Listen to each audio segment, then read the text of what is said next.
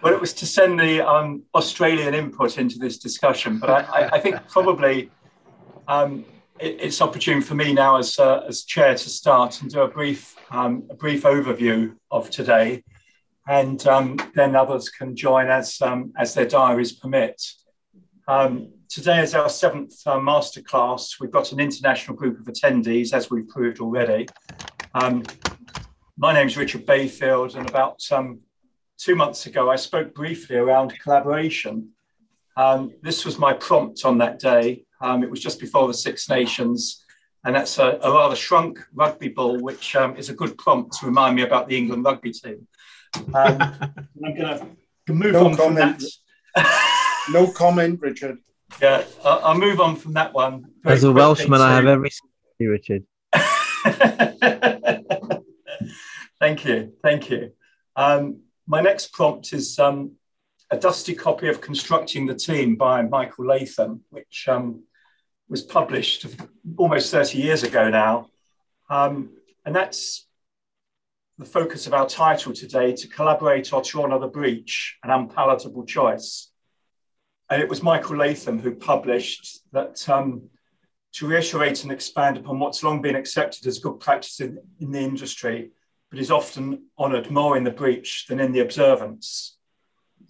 Today we have two international experts speaking, Graham Thompson and Amanda Bucklow. They're going to be looking at why is collaboration such a difficult choice for some, and what can make collaboration more palatable. Graham has an international reputation, first as an engineer and then as a respected lawyer on major infrastructure projects. He began at Pinsent Masons and then moved on to King & Wood Mallesons. He has an international reputation for developing and effecting successful collaborative contracting models, particularly in project alliance work. He's co-founder and CEO of Affinitext and has steered the exponential global adoption of disruptive intelligence document formatting. Amanda Bucklow has forged her reputation from the mediation field, focusing on accelerated dispute resolution as a core business process against the background of commercial and legal imperatives. She was awarded the first mediation fellowship by the Chartered Institute of Arbitrators back in 2008. She was an early adopter to using mediation in project delivery in a project mediator role, or as she names it, a collaboration catalyst. And I think jargon's important here because it's important that we recognise that many of us do the same roles, but we call ourselves something different. But Amanda's a collaboration catalyst. And she has some very unique insights into the culture and resourcing of disputes and what's behind them. As usual, we're aiming for 30 minutes presentation, then 15 to 20 minutes Q&A. Please look at the chat. Please make comments in the chat. I'll be looking at it intermittently. And I now hand over to Graham and Amanda. I think Graham will start. Why is collaboration such a difficult choice for some, and what can make it more palatable? Thank you. Thanks very much, Richard. Amanda, do you mind doing the honours with the presentation, if that's okay?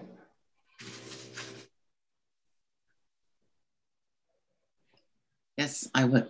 You just thanks for the kind introduction, Richard, and it was nice of you to call me an expert. But looking at the attendees here, I think I'm talking to the experts, so it's going to be an engaging conversation. Please ping any questions in that you have, and I look forward to the questions and answers at the end. Just a second whilst I get these slides up for you. There you go. There we go.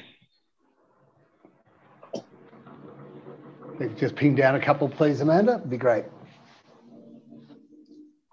Yeah, in this way I'd like to start. Always like when we talk about construction, our industry matters, and I think it's always just good to pause for a couple of seconds and see why we matter. I mean, we're big. We impact the world. 2022, it's estimated that $12.9 trillion will be spent in construction-related activity.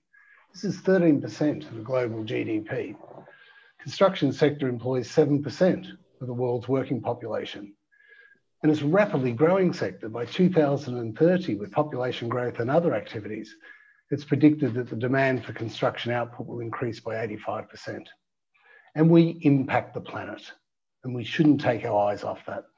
Construction sector consumes about 50% of the planet's raw material output, and 30% of global greenhouse emissions are attributable to buildings.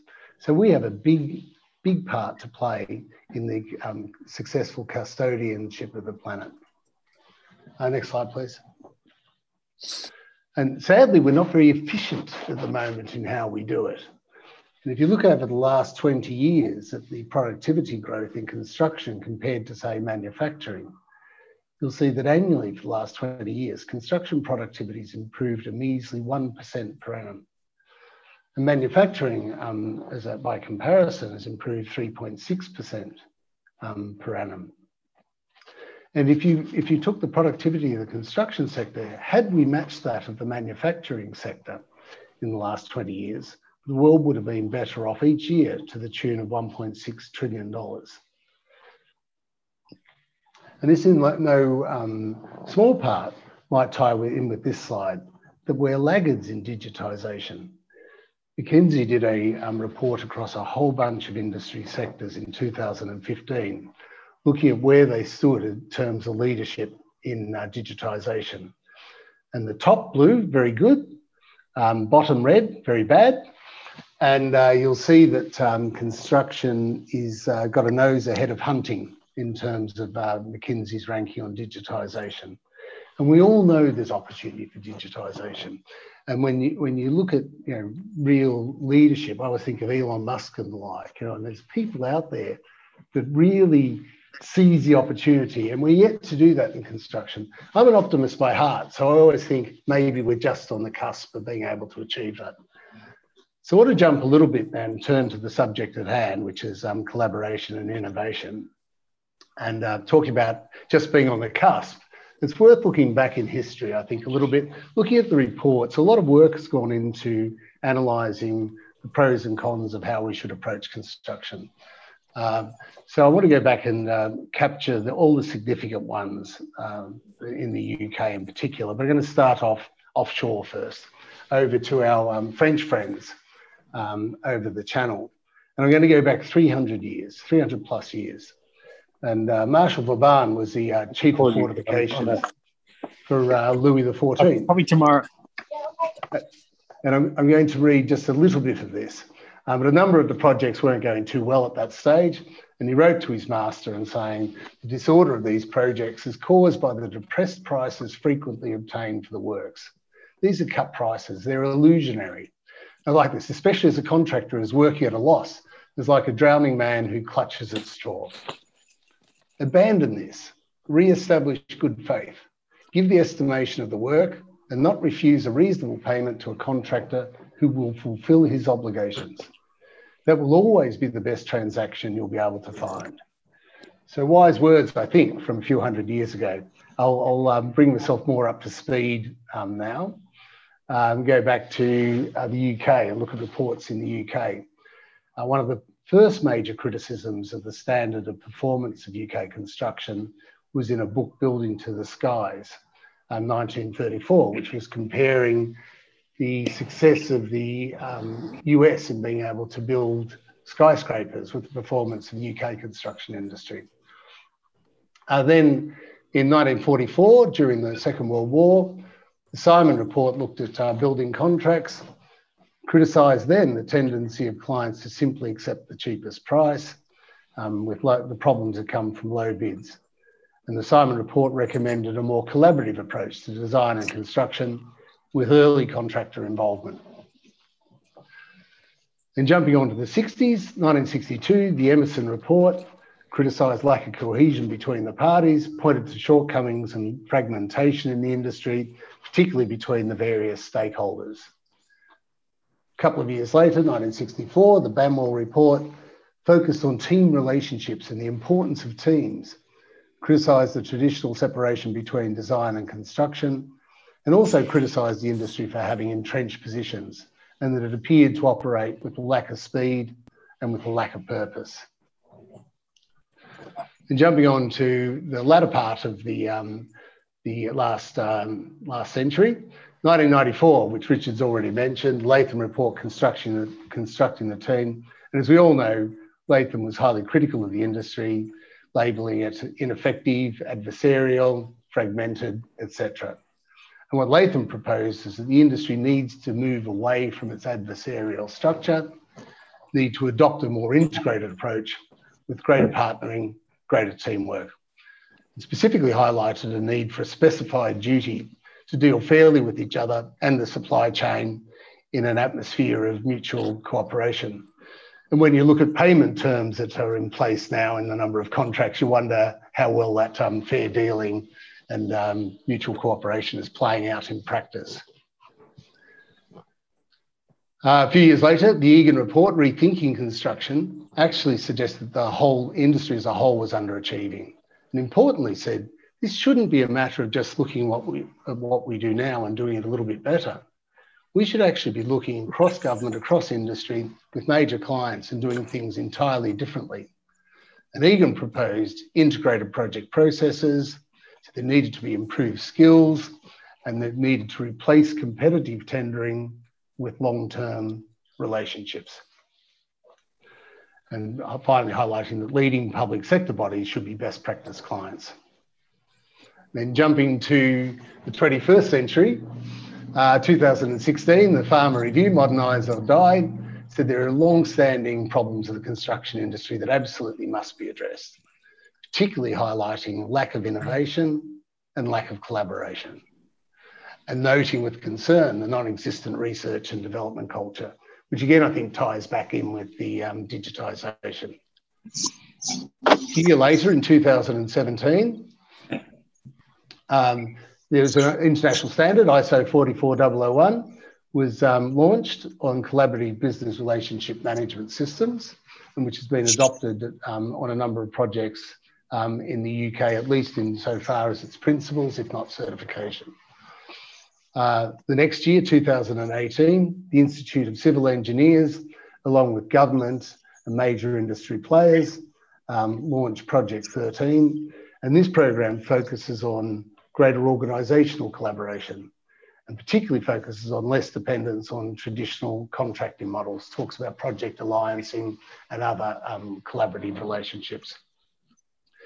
Late in the same year, Project X, which is a collaboration between the UCL, government, and again, major industry players, is a research collaboration looking at trying to get the information in place to improve UK project delivery.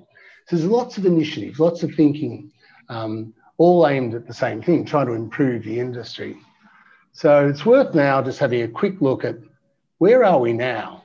How are we doing? I think that one of the easiest places to look is the government's major projects portfolio and look at the status of that portfolio in 2020.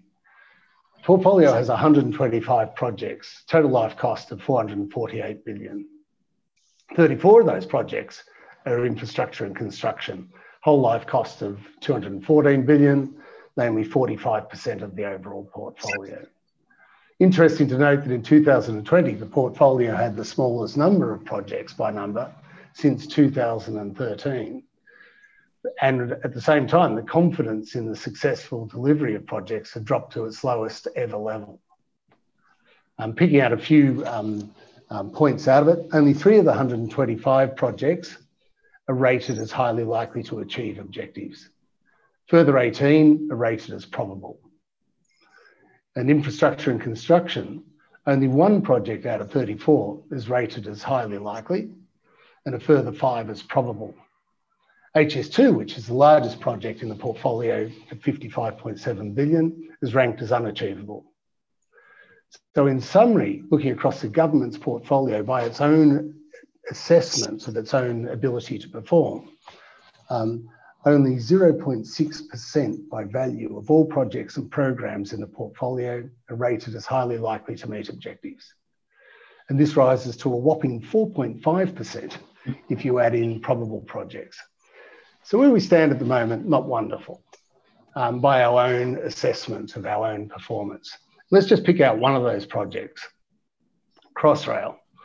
it's interesting to look at Crossrail, and I'm just going to look very briefly at time, cost, and a couple of things on contract administration. And we all know the story, but in time, central section of Crossrail was due to open December 2018. 4 months ahead of that, Crossrail announced that it was going to be a bit late, to the surprise of TfL and the City of London. And the announcing it was going to be delayed, wasn't quite sure how long the delay was going to be. Turns out the delay is going to be 3.5 years or more. So 4 months ahead of the opening date, going to be delayed a bit, chaps. Turns out to be 3.5 year delay. And then on the cost, the original estimate, 14.8 billion, current estimate, 18.7 billion. And on contract administration side, just out of interest, the contracts were 36 main contracts, largely NEC 3 based. National Audit Office pointed out that in January 2016, Crossrail was managing 21,000 compensation events that have been notified to it by the various contractors. So at this point, it's really good to look at things, look at where we are. As I said, I'm an optimist, so I always go, what are the things that can be done? How can we actually give life to the ambitions that we all have? And on that point, I think the question is, well, what gets in the way? What gets in the way of us achieving what we all want to do? And on that point, Amanda, I might ping it over to you. Okay, thank you. Thank you, Graham. So having had an opportunity to sort of refresh our memories of the huge quantity of reports, all of which have these common themes, and I think it was really helpful to do that. The question is, why doesn't it happen? If everybody knows that it's a good thing to do and they've been given a mandate to do it, why isn't it happening? And I think I need to start first as, what exactly do we mean by the customer? As Richard mentioned, terminology, jargon, etc. But this word, the customer, is thrown around, and I'm not sure that we ever really are quite focused on who that person is, and certainly in terms of construction and infrastructure for the public sector. So yeah, we've got a client, we've got a project manager, we've got a solicitor, maybe it's an alliance partner. End users, that's quite a good one. Stakeholder, well, I'm never quite sure what that means. It seems to be a catch-all for anybody who happens to be interested but maybe doesn't have any authority or influence. The government, that's a big one. Customer has to appear in there. And then, the taxpayer. And that tends to be the one that actually pays the bill in the end. And they pay the bill not just in terms of the money, but in terms of loss of facilities when it comes to delays. So looking at other aspects that underpin the construction industry or corporate behaviour in general, shareholder value is king. At the moment, that's kind of what everybody works for. And the lowest cost is queen. And the customer, whichever label you want to put on, is the sort of pale pawn in the corner. I want to ask, well, are we sure that the customers hold the same values? Do they hold these things as king and queen? Or do they hold other things? And our focus has been very much in responding to many of these reports, particularly the more recent ones, is simplifying contracts and mandating certain forms of dispute resolution and really working with the detail of that. And to my mind, that is honouring the breach rather more than honouring the observance. And it is adversarial by nature. The contract, well, it exists to apportion liability. And however much you might start out wanting to construct a contract that deals with all these wonderful things that would bring collaborative approach, it's still adversarial. And disputes are the result of that adversarial nature. But the truth is that actually very few of them end up in court, However, claims and disputes are hardwired into the culture. And more importantly than that, they are embedded into the cash flow. So disputes are destructive, and they're destructive because they drive business decisions, they underpin the culture, and therefore behavior. Conflict, on the other hand, can be very constructive, because when people are in conflict, they have realized they have opposing points of view. And when dealt with respectfully, that leads to innovation. We also have an enduring conflation of accountability and blame. Again, terminology. That's adversarial. Apportioning blame is not the same as appropriate risk management or risk allocation. And to my mind, there is a direct and measurable relationship between value and behavior, because collaboration is behavior and behaviors deliver value. Behavior is the expression of values, beliefs, and assumptions. And so when we're looking at what's getting in the way, we should be looking at what are the values, beliefs, and assumptions of the people that are operating, and what drives those. Well, values are determined by the leadership, and behaviors which reflect those values, whether those are positive behaviors or unhelpful behaviors, those are the behaviors that are being rewarded because they align with the leadership. And so one of my key areas of emphasis is on the kind of leadership that we have. Collaboration is not just a behavior. Collaboration is an experience. And I think for those of us who've worked on really great collaboration projects, they remain very firmly in our mind because the experience was so positive. The results, not always, perfect, but the overall experience is very positive. Working in that way is extremely productive, and being part of a team that are all pointed in the same direction, deliver results under budget, ahead of time, and it's something that the customer wants. That is really great. And I know that Richard has spoken about his experience with Honda, where their first plant was really very, very stressful. And when they came to build the second plant, they took a completely different point of view. And as a result of that, they reduced their costs phenomenally. I think it was something like 40%, but Richard will correct me if I'm wrong. My own experience, which remains in my mind, is a project that I did with Network Rail many years ago.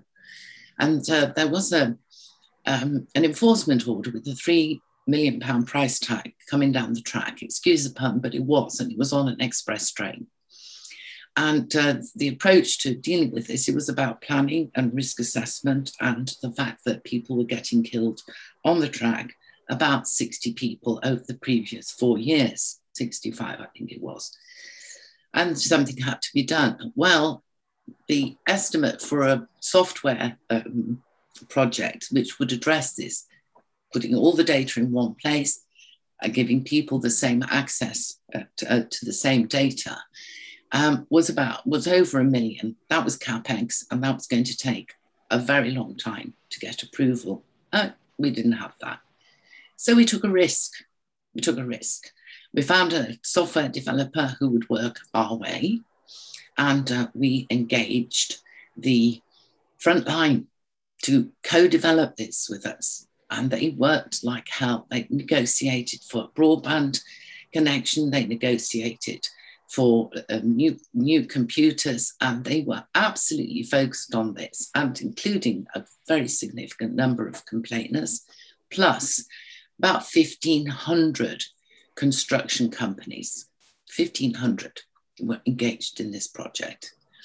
And they just worked and worked it in. They just kept going because they were motivated not by the cost savings, there were some, not by the improved management of resources, they were going to be improved, but because this was going to save lives. their mates' lives. And that was a value that was absolutely in their mindset. It was just part of their being. I will tell you that instead of north of £1 million, that project from concept to full implementation, it took 12 weeks. And the cost was £120,000 with 100% redundancy. So that collaborative experience was it was brilliant at what we could achieve on very little money. It wasn't necessarily well looked after afterwards, though. So once experienced, never forgotten. And I would like to invite people to start recognizing the value of conflict and not the cost of disputes, because the value of conflict is a part of risk, early risk warning. People only argue because they care about something. We should encourage and reward early conflict resolution, because when that happens, cost savings flow from collaborative behaviours. That is just the way it happens. Sorry. And that's collaborative. So Graham, you're up next.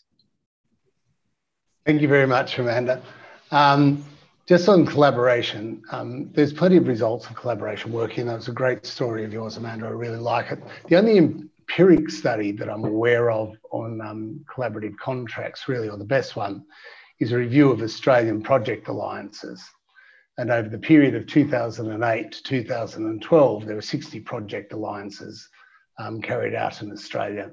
And as I mentioned before, it's one of the themes of Project 13 is project alliancing. There's some people on this call that are actively involved in project alliancing, including Adrian Bird. So the 60 projects, and the first slide is simply going to look at the cost outcomes. And you'll see here that 85% of the project alliances of those 60 were delivered on or under budget. And the under budget's between 10%, 20%, up to 30%. Moving on to the time outcomes for those 60 projects. Again, the bulk of the projects, about 80% of the projects, were completed on time or ahead of schedule. So that's the only empiric study I'm aware of that's dealt with a lot of a particular sort of collaborative contract. So we know that results matter. And then so back on the point of what gets in the way of collaboration, though, and I give my thanks to Bill Taylor and the Institute of Collaborative Working for this, this slide. So thank you, Bill. What gets in the way of collaboration? And one of the first things is really goes back to the business case. In the business case, if we wanted to work collaboratively, it should be in the business case. There should be a collaborative value proposition.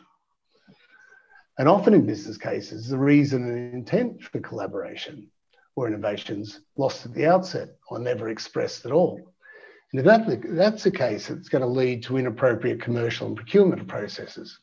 Approaches and possibly poor program management structures. Now combine that with the fact that there's often commercial misalignment with collaboration aims. So we believe that we want to be collaborative, but when we go through a procurement process, it trips up, stumbles in lots of areas. One of the things, we choose the wrong form of contract. We don't actually choose the most collaborative contract for our purposes. We actually have inappropriate risk transfer, so we're passing risk transfer to the wrong parties. We penalise parties. There's plenty of stories on that. One of the public accounts committees, I remember a speaker from industry saying that you're putting on us the entire uncapped risk of Brexit. And we don't know what that means. You haven't yet defined what Brexit is. Change of law, you're saying, is our responsibility. You, the government, wants us to take the entire uncapped risk of Brexit. We don't know whether it means we can get labour. We don't know what it means, but that risk somehow sits on us, the industry. So interesting points, I think. And then, of course, there's a bunch of other items, which I won't go through in details, but you can imagine what they are. Poor leadership, poor governance, lots of trust issues, baggage, a lack of belief in collaboration, too many stakeholders not involved properly, etc. Cultural differences and the like, setting up the wrong commercial KPIs, etc. But through all that, I want to say, as I said, I'm an optimist. There's a path to this, and it's not rocket science. And when you're looking at this, you really need to think, what works for companies like, how did it work for Elon Musk? How does it work for Elon Musk when he's doing electric cars? When he's setting up SpaceX? When he's doing satellite internet to improve internet connections for the world, including the world's poorest nations? How did it work for Amazon when they're setting up Amazon, which has started off as a logistics exercise, and construction is largely a logistics exercise? How does it work for Hyperloop? What's their approach? And now I don't know if I'm sure most of you are aware of Project Neom in Saudi, which is the world's giga project at the moment, $500 billion US dollars. And when you look at the vision and how they're proposing that the city should be built, this is really transformational thinking. And if you want to do that, say, well, what are the steps that these people adopt? And the first and basic, as Amanda spoke to before, is just simple leadership. When I say simple leadership, I've got to have a vision, I've got to have a belief, I've got to ensure that people see that, understand it, our mission, our values, our ethics, etc. All comes from leadership. And then that's your fundamental foundation, which then enables you to say, well, I want to work collaboratively, if that's what you want to do. To achieve where I want to go in transformation, I need to work collaboratively. And if I need to work collaboratively, I think the first step is always, I have to look inwards. I've got to look at myself first. How do I operate? How do we operate collaboratively? Do that before you start looking at your business partners, industry, other stakeholders and the like. A number of us are always a bit amused when we look at tenders go out, and it's like you picked a standard form contract, you've made some amendments to it, which are generally not in the direction of collaboration, more in the direction of penalty or risk transfer, passing it off to your industry partners. And then you've added a few words on at the end and say, you shall collaborate to us. And then once the contract's signed, you go, oh, so do we have to do anything on that collaboration clause? So collaborative work has got to be embedded in your organisation. It's got to be part of it. I call it part of your DNA. It's who we are, it's how we operate. And when you look at these successful companies, it's what they do. Only once you've done that can you really start looking at innovation. Because innovation only works when you're looking at teams. And I'm not just talking teams in your own organisation. This is teams with yourself, with your industry partners, with other stakeholders. They'll only work together effectively as teams if you've got the building blocks of good collaboration. So you've got the right structures in place, you're going to reward innovation, you're going to accept risk, etc. Once you've got those three building blocks in place, then you can take the disruptive measures that lead to transformation. And for our industry to, I suggest for our industry to achieve what we need to do for the contribution we make to the planet, that we need to focus on just those logical building steps. Shifting from that, which is sort of the high level, to just some basic practical steps. If we say that collaboration is the more palatable choice and we need to collaborate to innovate, etc., then there are some practical steps. And the first one is just commitment. I need to commit to collaborative working. It's not just a few extra words I'm throwing on. I'm not throwing the word collaboration around. I'm committing to doing that and doing all the things I need to do to ensure its success. And from a government point of view, or let's say government point of view, if doing that, if that's what you want to do, the first thing you need to do is choose a truly collaborative contract. This is the first engagement you're having, officially in the marketplace. And if you want a collaborative structure, make sure that your contract truly reflects that. And if your contract reflects it, terms and conditions, etc., your procurement process should build on that. There's procurement processes that do that. And then when I enter into the contract, I should be embedding collaborative contract management. And what do I mean by that? I mean, get away from the silo process, have single versions of the truth, have single data resources so that if I'm looking at asset conditions and asset registers and that, we're all looking at up-to-date versions, real-time information at our fingertips, up-to-date versions of the contracts, up-to-date dashboards showing contractual performance, etc. And so embed collaborative contract management, get rid of the siloed approach to life. There shouldn't be such a thing as Crossrail at 4 months out. You end up announcing a delay that comes out to be 3.5 years. There's just something wrong in that. There's something we need to learn from that and ensure that we don't repeat that. And so HS2 shouldn't be a sort of revision of Crossrail. It should be something better and different and likely to produce way better results. And then you need to, as Amanda said, you've got to support risk taking. Risk is an important part of business. Do you think Elon Musk or Amazon or Hyperloop would be out there if they weren't taking calculated, measured risks to make substantial improvements to achieving their vision? And tied in with that's embracing technology. I mean, we all know intuitively that technology is part of the future for construction. You've got to embrace it. And there's going to be leaders here and there's going to be laggards. And the leaders are going to be the people that will reap the success. And the laggards are going to be the companies that fall to one side. And tied in with that, it requires this, you've got to inspire and reward innovation and be part of the journey. So I think these are all measurable, achievable steps. And so they're the practical steps that I propose. And then Amanda, I'm going to ping back to you. You've got, I love your approach to practical steps. Well, my practical steps come from the point of view of focus on conflict and disputes and actually how you manage those. And what my first practical step is, I strongly suggest that you engage a mediator or confidant or critical friend to assist when scoping right at the very beginning. Somebody who is not involved, has got no vested interest, is actually sort of putting a finger on a soft spot and saying, well, what about this? How are you going to manage that? Right at the very beginning. So that the whole approach to disputes is managed completely differently, and therefore give a better chance of there being a more collaborative contract.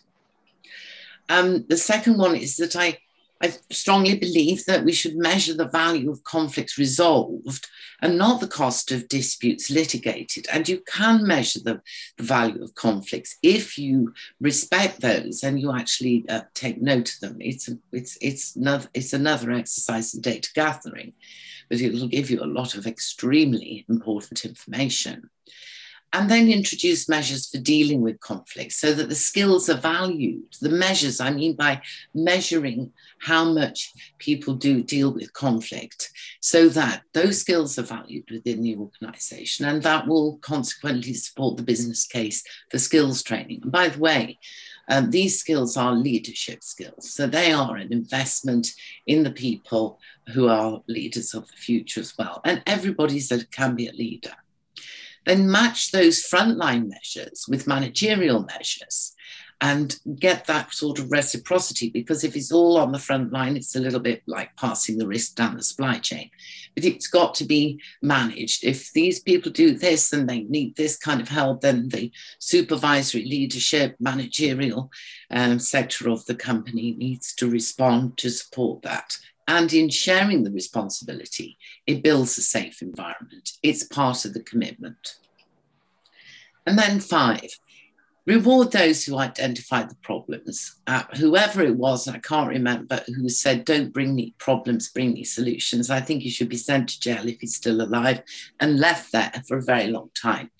Because actually what the saying should be is, when you bring me problems, bring me choices, which is a much better way of saying, I want you to think about what you're doing when you bring me the problem. But, coming up with a solution. So I'm suggesting that we have an industry award for conflict resolution, dealing with conflict. And that might be any kind of approach, which could be technological, it could be whatever it is, but that shared data that we are aiming for. And maybe it should be sponsored by CIG services. So for me, what makes the difference? Really knowing the values that matter to the customer, the people who are actually paying, not the proxy customer, not the proxy client. Being prepared to take considered risks and feeling supported when things don't go to plan.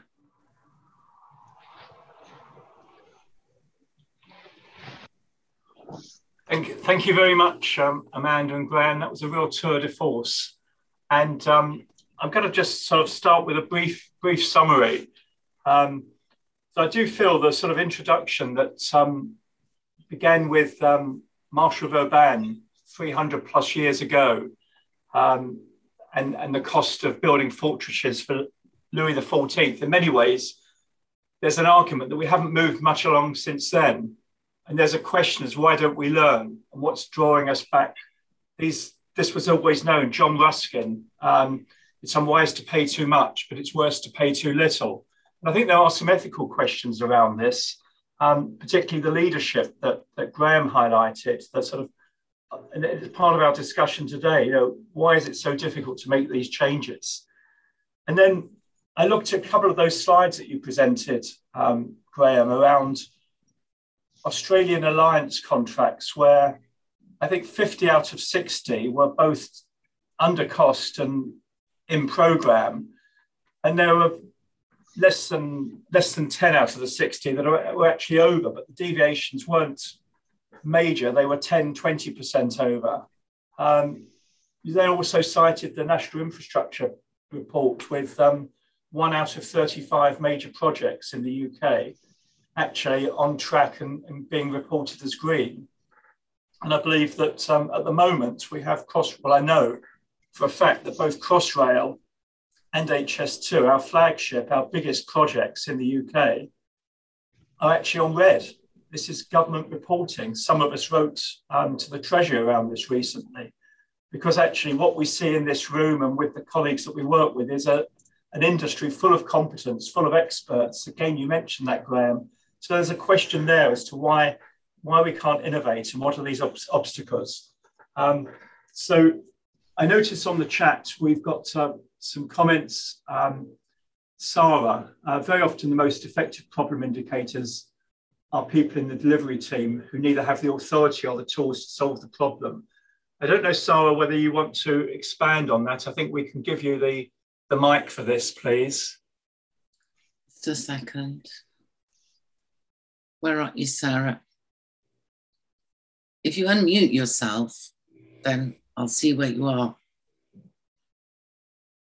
While we do that, Adrian. There you are. Here we go. So, there you go, Sarah.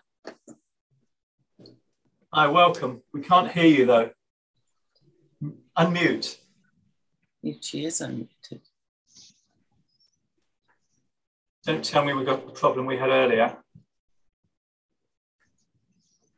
Oh, I think we might have a technical problem here. So I see Adrian Bird has a comment. Can we try you, Adrian?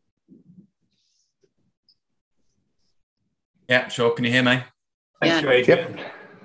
Oh, good. I probably don't know very many people on the call, so just very quick introduction. I work in UK infrastructure, specifically rail. Currently working on East West Rail Alliance, one of a handful of sort of pure alliancing type approaches that have been implemented by Network Rail in the UK.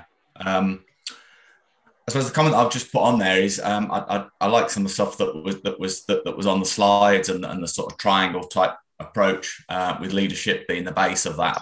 But I think below that, a lot of leadership that there's probably a belief level, I think, is probably if I give it a buzzword. A lot of the leadership I come across and deal with have got an underpinning belief that collaboration is expensive. Unfortunately, the alliances I've been involved in the UK have proved to be expensive as well. And the study that's been done in Australia, trying to unpick and prove that the alliance models that we're started to use and have been implemented in the past 20 years have been value for money. I think that question needs to be answered before any sort of leadership will see a wider adoption and a wider use of some of the collaborative models.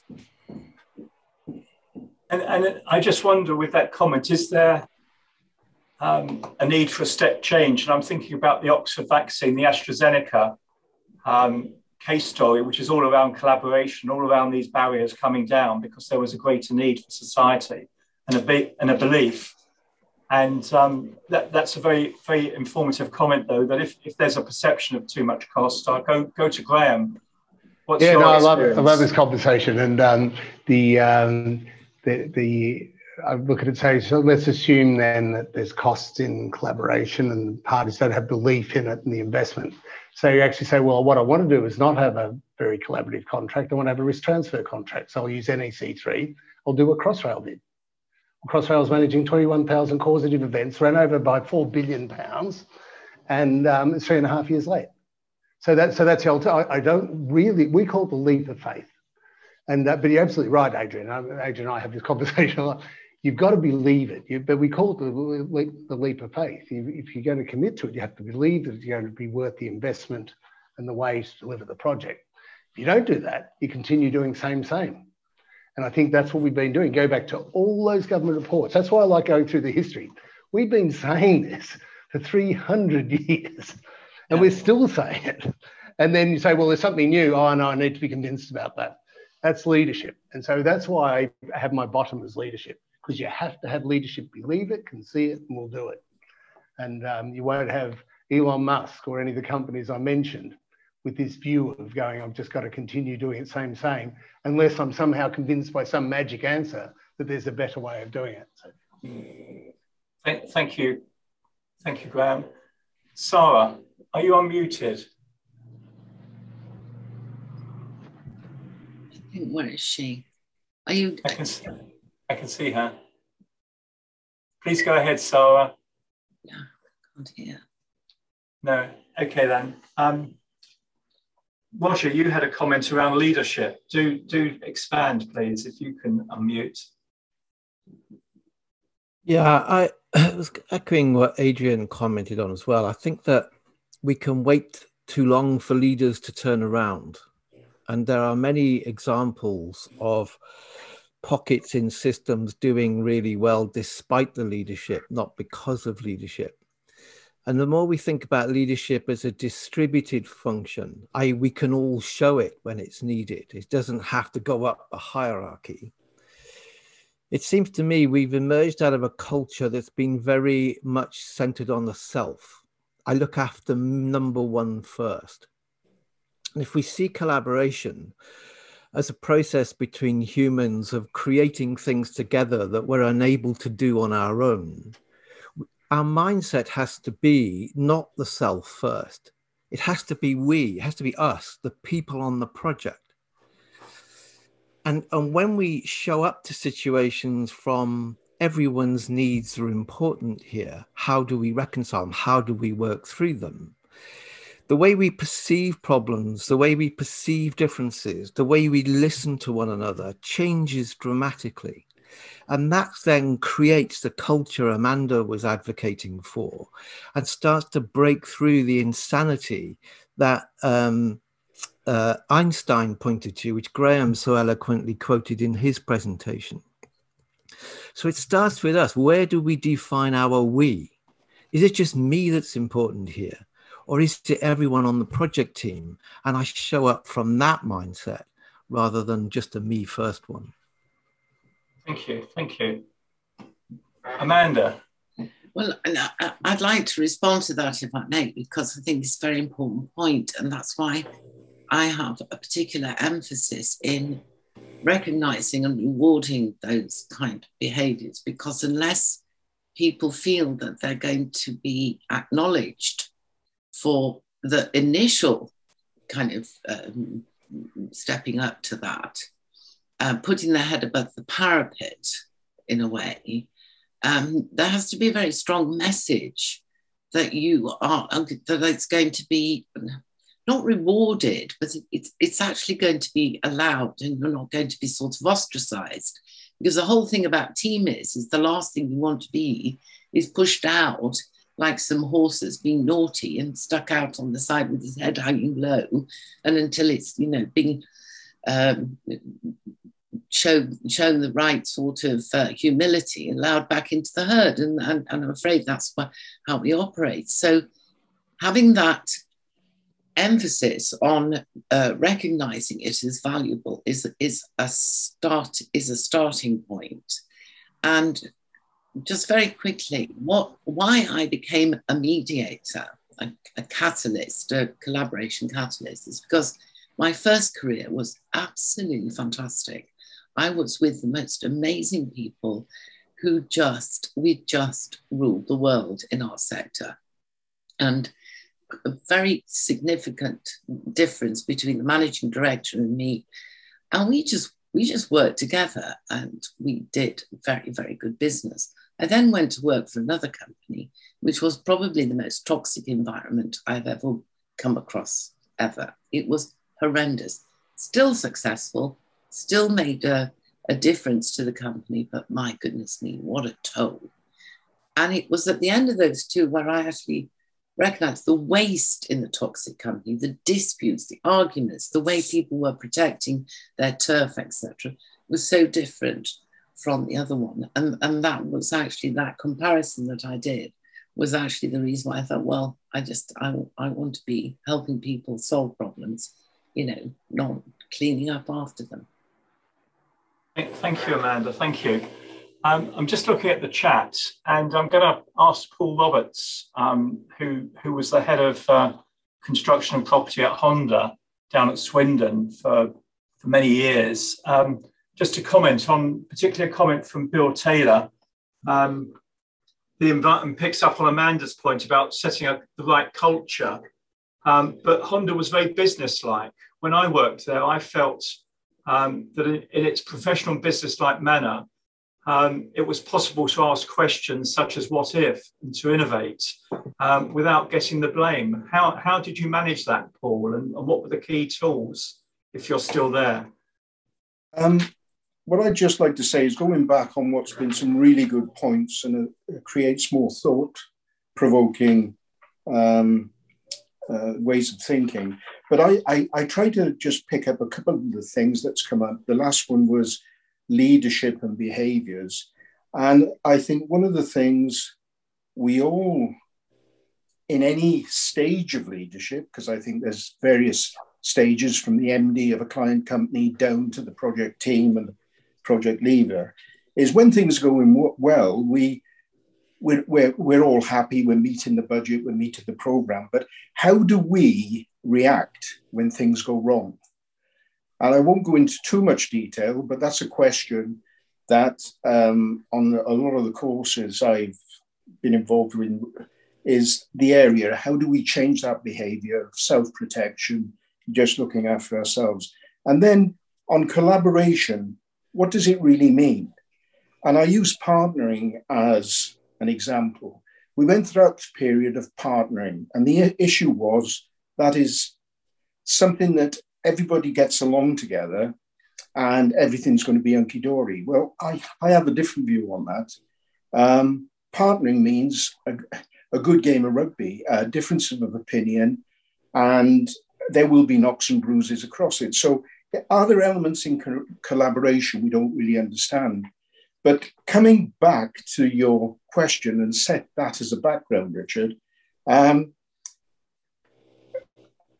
what I experienced was an organization that takes a lot of time to arrive at a decision and thinks it through with, well, if this was to happen and that to happen. And also the construction, a pure building, is just something that gets in the way. It's a small part of creating a particular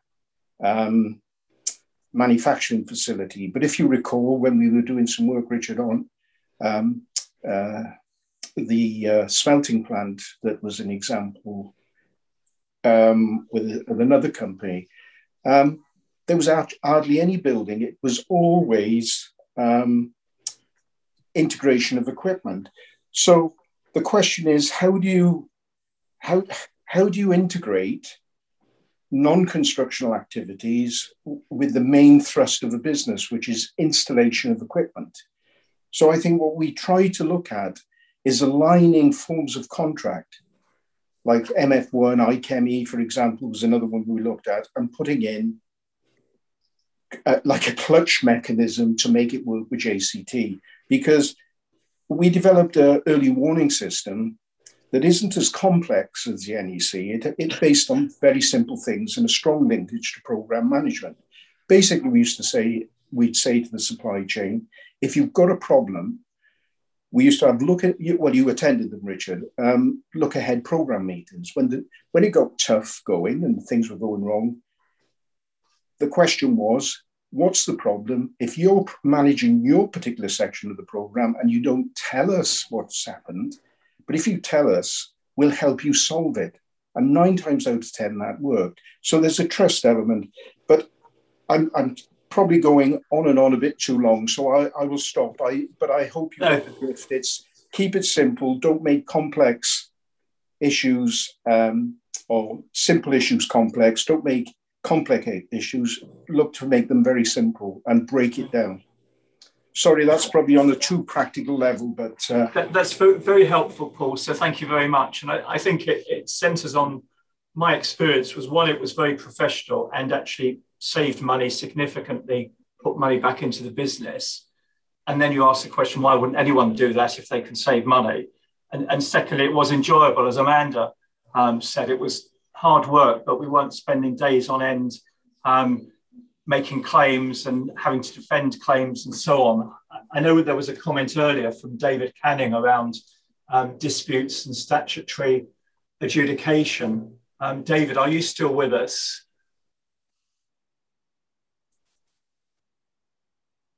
David, if you want to expand on that question. I'm conscious that we have overrun. I'm also conscious that most of you are online, so it's absolutely right that I should flag we're just coming up to 1:30, but I'm quite happy to keep going for a few more minutes if the questions keep coming in and you stay online. Let's have a quick word on the statutory adjudication while you're doing that. Yeah. Richard, a quick word. Statutory adjudication and alliancing actually cuts across what alliancing does, because pure alliancing says I won't go to court unless certain things happen. And in all Australia, New Zealand, UK, etc., they've got statutory adjudication, which says, though you can't actually get rid of this. You can go and have adjudication if you wish. So it's the only example I know where adjudication actually, and Amanda will jump in, I'm sure, and have a good view on this. So the adjudication actually cuts across what the parties want to do, which is I don't want to have adjudication. We want to resolve these issues between ourselves. We expressly say so. You can't actually override the law. Having said that, we used to say no one in an alliance will ever go down the statutory adjudication path because it shows that you're not acting in good faith. And certainly that's been the case. No one's gone down the adjudication path. Well, Graham, that's a very good point, because on that, this is a very good example of unintended consequences. The desire to have some kind of pathway that actually accelerated solving problems is a real honouring the breach. It really does honour the breach, because all the working processes from the start, all the approaches are coloured by the fact that that's the way it's answered. So if people want to duck their responsibilities, or they want to, they don't want to put their head above the parapet, or they don't want to actually deal with the conflict, it will be dealt with at some point. You don't really have to do anything about it because it's okay. It's in the contract.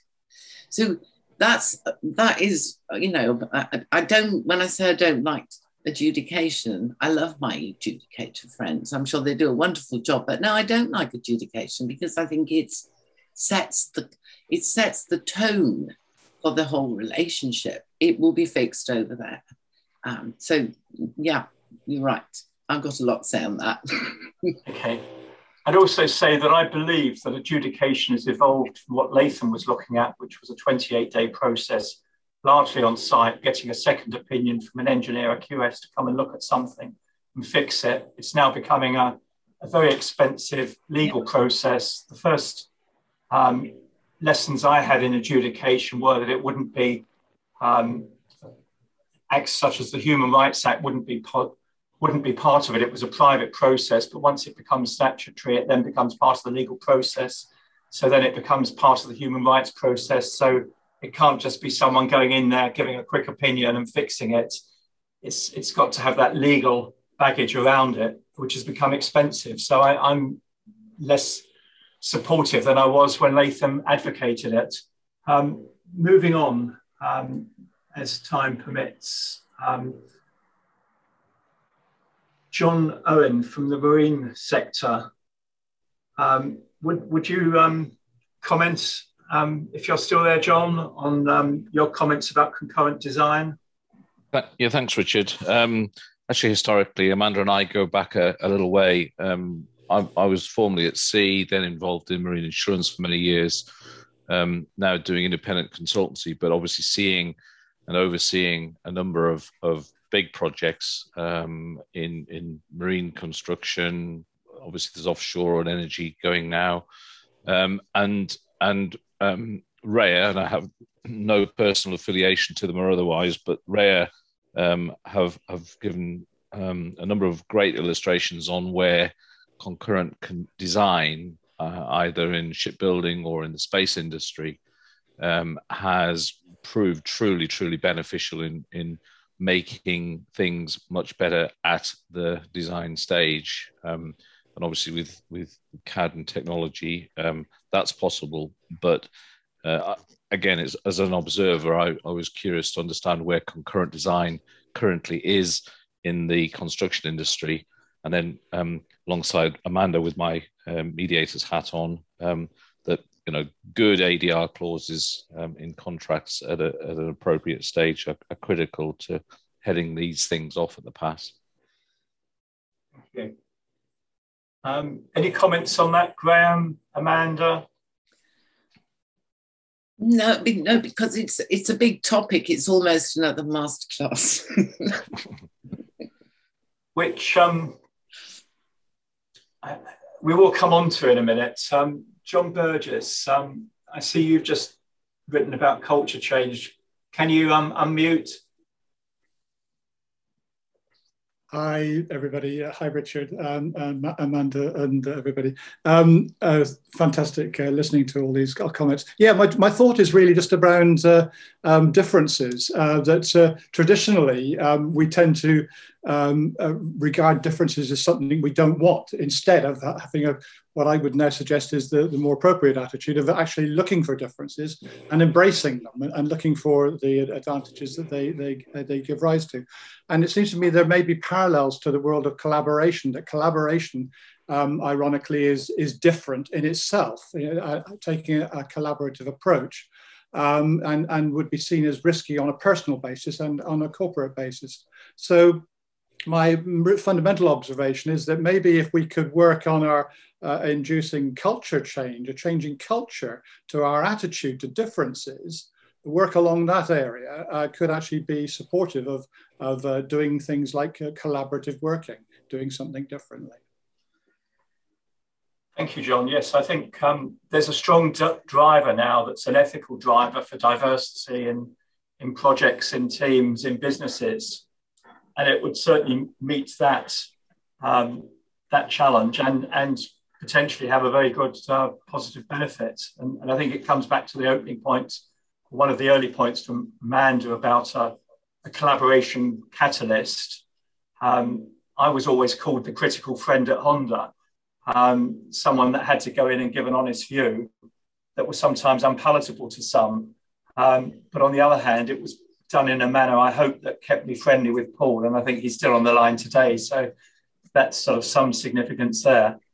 I know we started to talk about next time. Amanda, I'm just wondering whether it's now opportune, unless there's any final last words, if anyone wants to raise their hand and turn their mic on to make a final comment, please do. I'd like to throw someone in this if I could, if he's able to do it. I see Brian Downey's online, and Brian's from Hong Kong. And I thought it'd just be worth asking a question whether there's the same regional appetite and approach from his experience working on major projects in Hong Kong. Is it are we in sync? Thanks, Graham. Don't know if you can hear me. Yeah, we can, mate. It's very interesting to hear the conversation. At the moment, there's a big push on here for the adoption of NEC, which is very much put across as collaboration, get everybody aligned. It's been a fantastic exercise in the UK. We've dealt with all of these things and you should adopt it out here. But I think the statistics you've given earlier show that that doesn't necessarily solve your problems. I think historically we've had the company I work at has historically had very few disputes, and it's done it by having a fairly collaborative approach in a genuine sense of just sort of getting things resolved and moving on with them. And it's quite interesting as we move forward. We've come under some criticism recently from government that that they want to see us strictly enforcing contractual provisions, not necessarily looking to resolve things. When people talked about collaboration, one of the things I've noticed, not just in Hong Kong but anywhere, is quite often you get good collaboration from the technical teams and from the project delivery teams, but a real disconnect at the commercial end. And Graham, I know from with you that the only real solution to that is truly aligning everybody commercially and actually getting them so that you don't have these mismatches. And the pure alliancing model you talk about, which few people are comfortable with, or they always seek to try and change. Some of the things that have been identified with those historic comments you talked about, whether it's underbidding, there's more focus on getting a good price and a sensible price.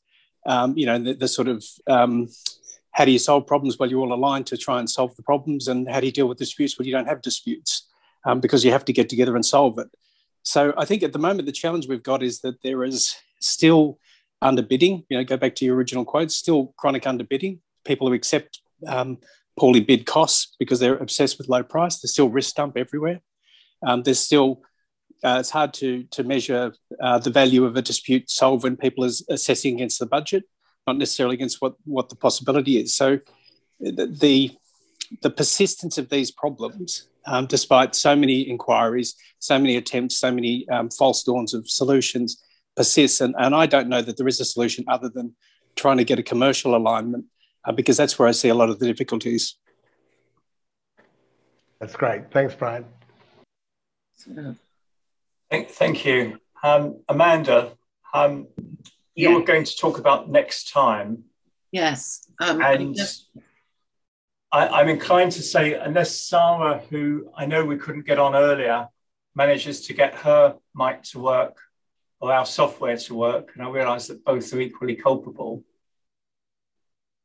I'm going to say thank you to all of you for your great questions and for your attention. And we do need to look at whether we time these events for longer right from the start, although I know that sometimes you do want to have permission to leave early, but that's a good question. So I just want to say thank you to Amanda and to Graham for a real tour de force on this subject, and for all of you participants for your expertise, which is great for us on this side of the fence, so to speak.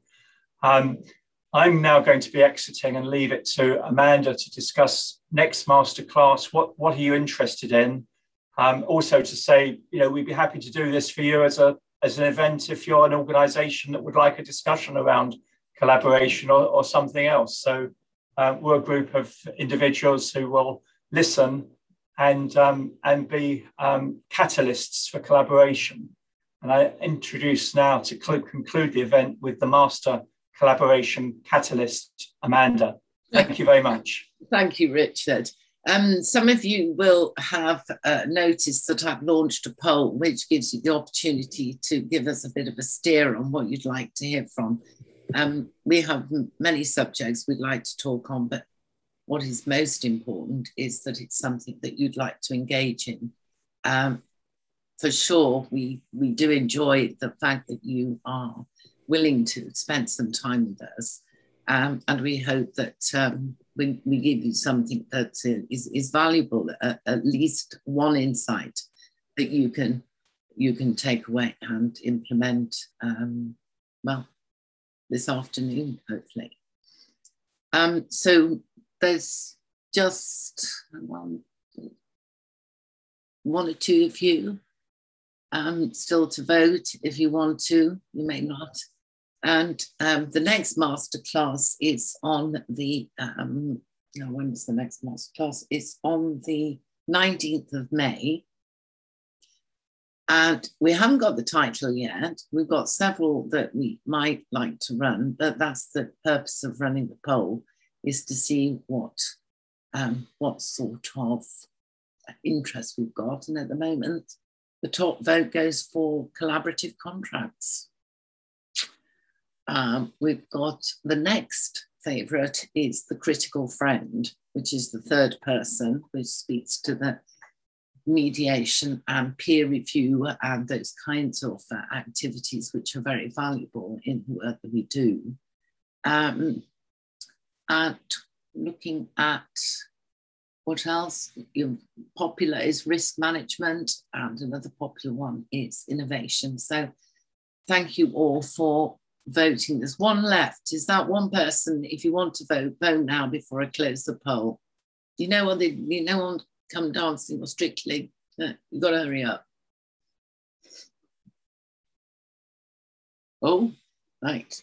Okay. I'm closing the poll now, but thank you very much for doing that. And please let us know what we did well and what we didn't do well. We'd like very much to hear from you in that regard. Graham, thank you as always for being a marvellous collaborative friend. Such a pleasure, especially when you're just talking to the experts. So, well, we've got a lot of experts. I'm surprised they haven't held us over the coals for some of the things that we've suggested. But maybe they'll go away and think about it and write to us privately. No, you never know. I'm sorry, Sarah, that you had techie problems. I will touch base with you to see which way you arrived into the class, whether it was the Eventbrite link or the direct link. And everybody else, let me just say thank you very much for spending your time with us. It's very precious and we love your company. So thanks very much, all. Real pleasure. See you next time. Thank you, Amanda, Graham, Richard.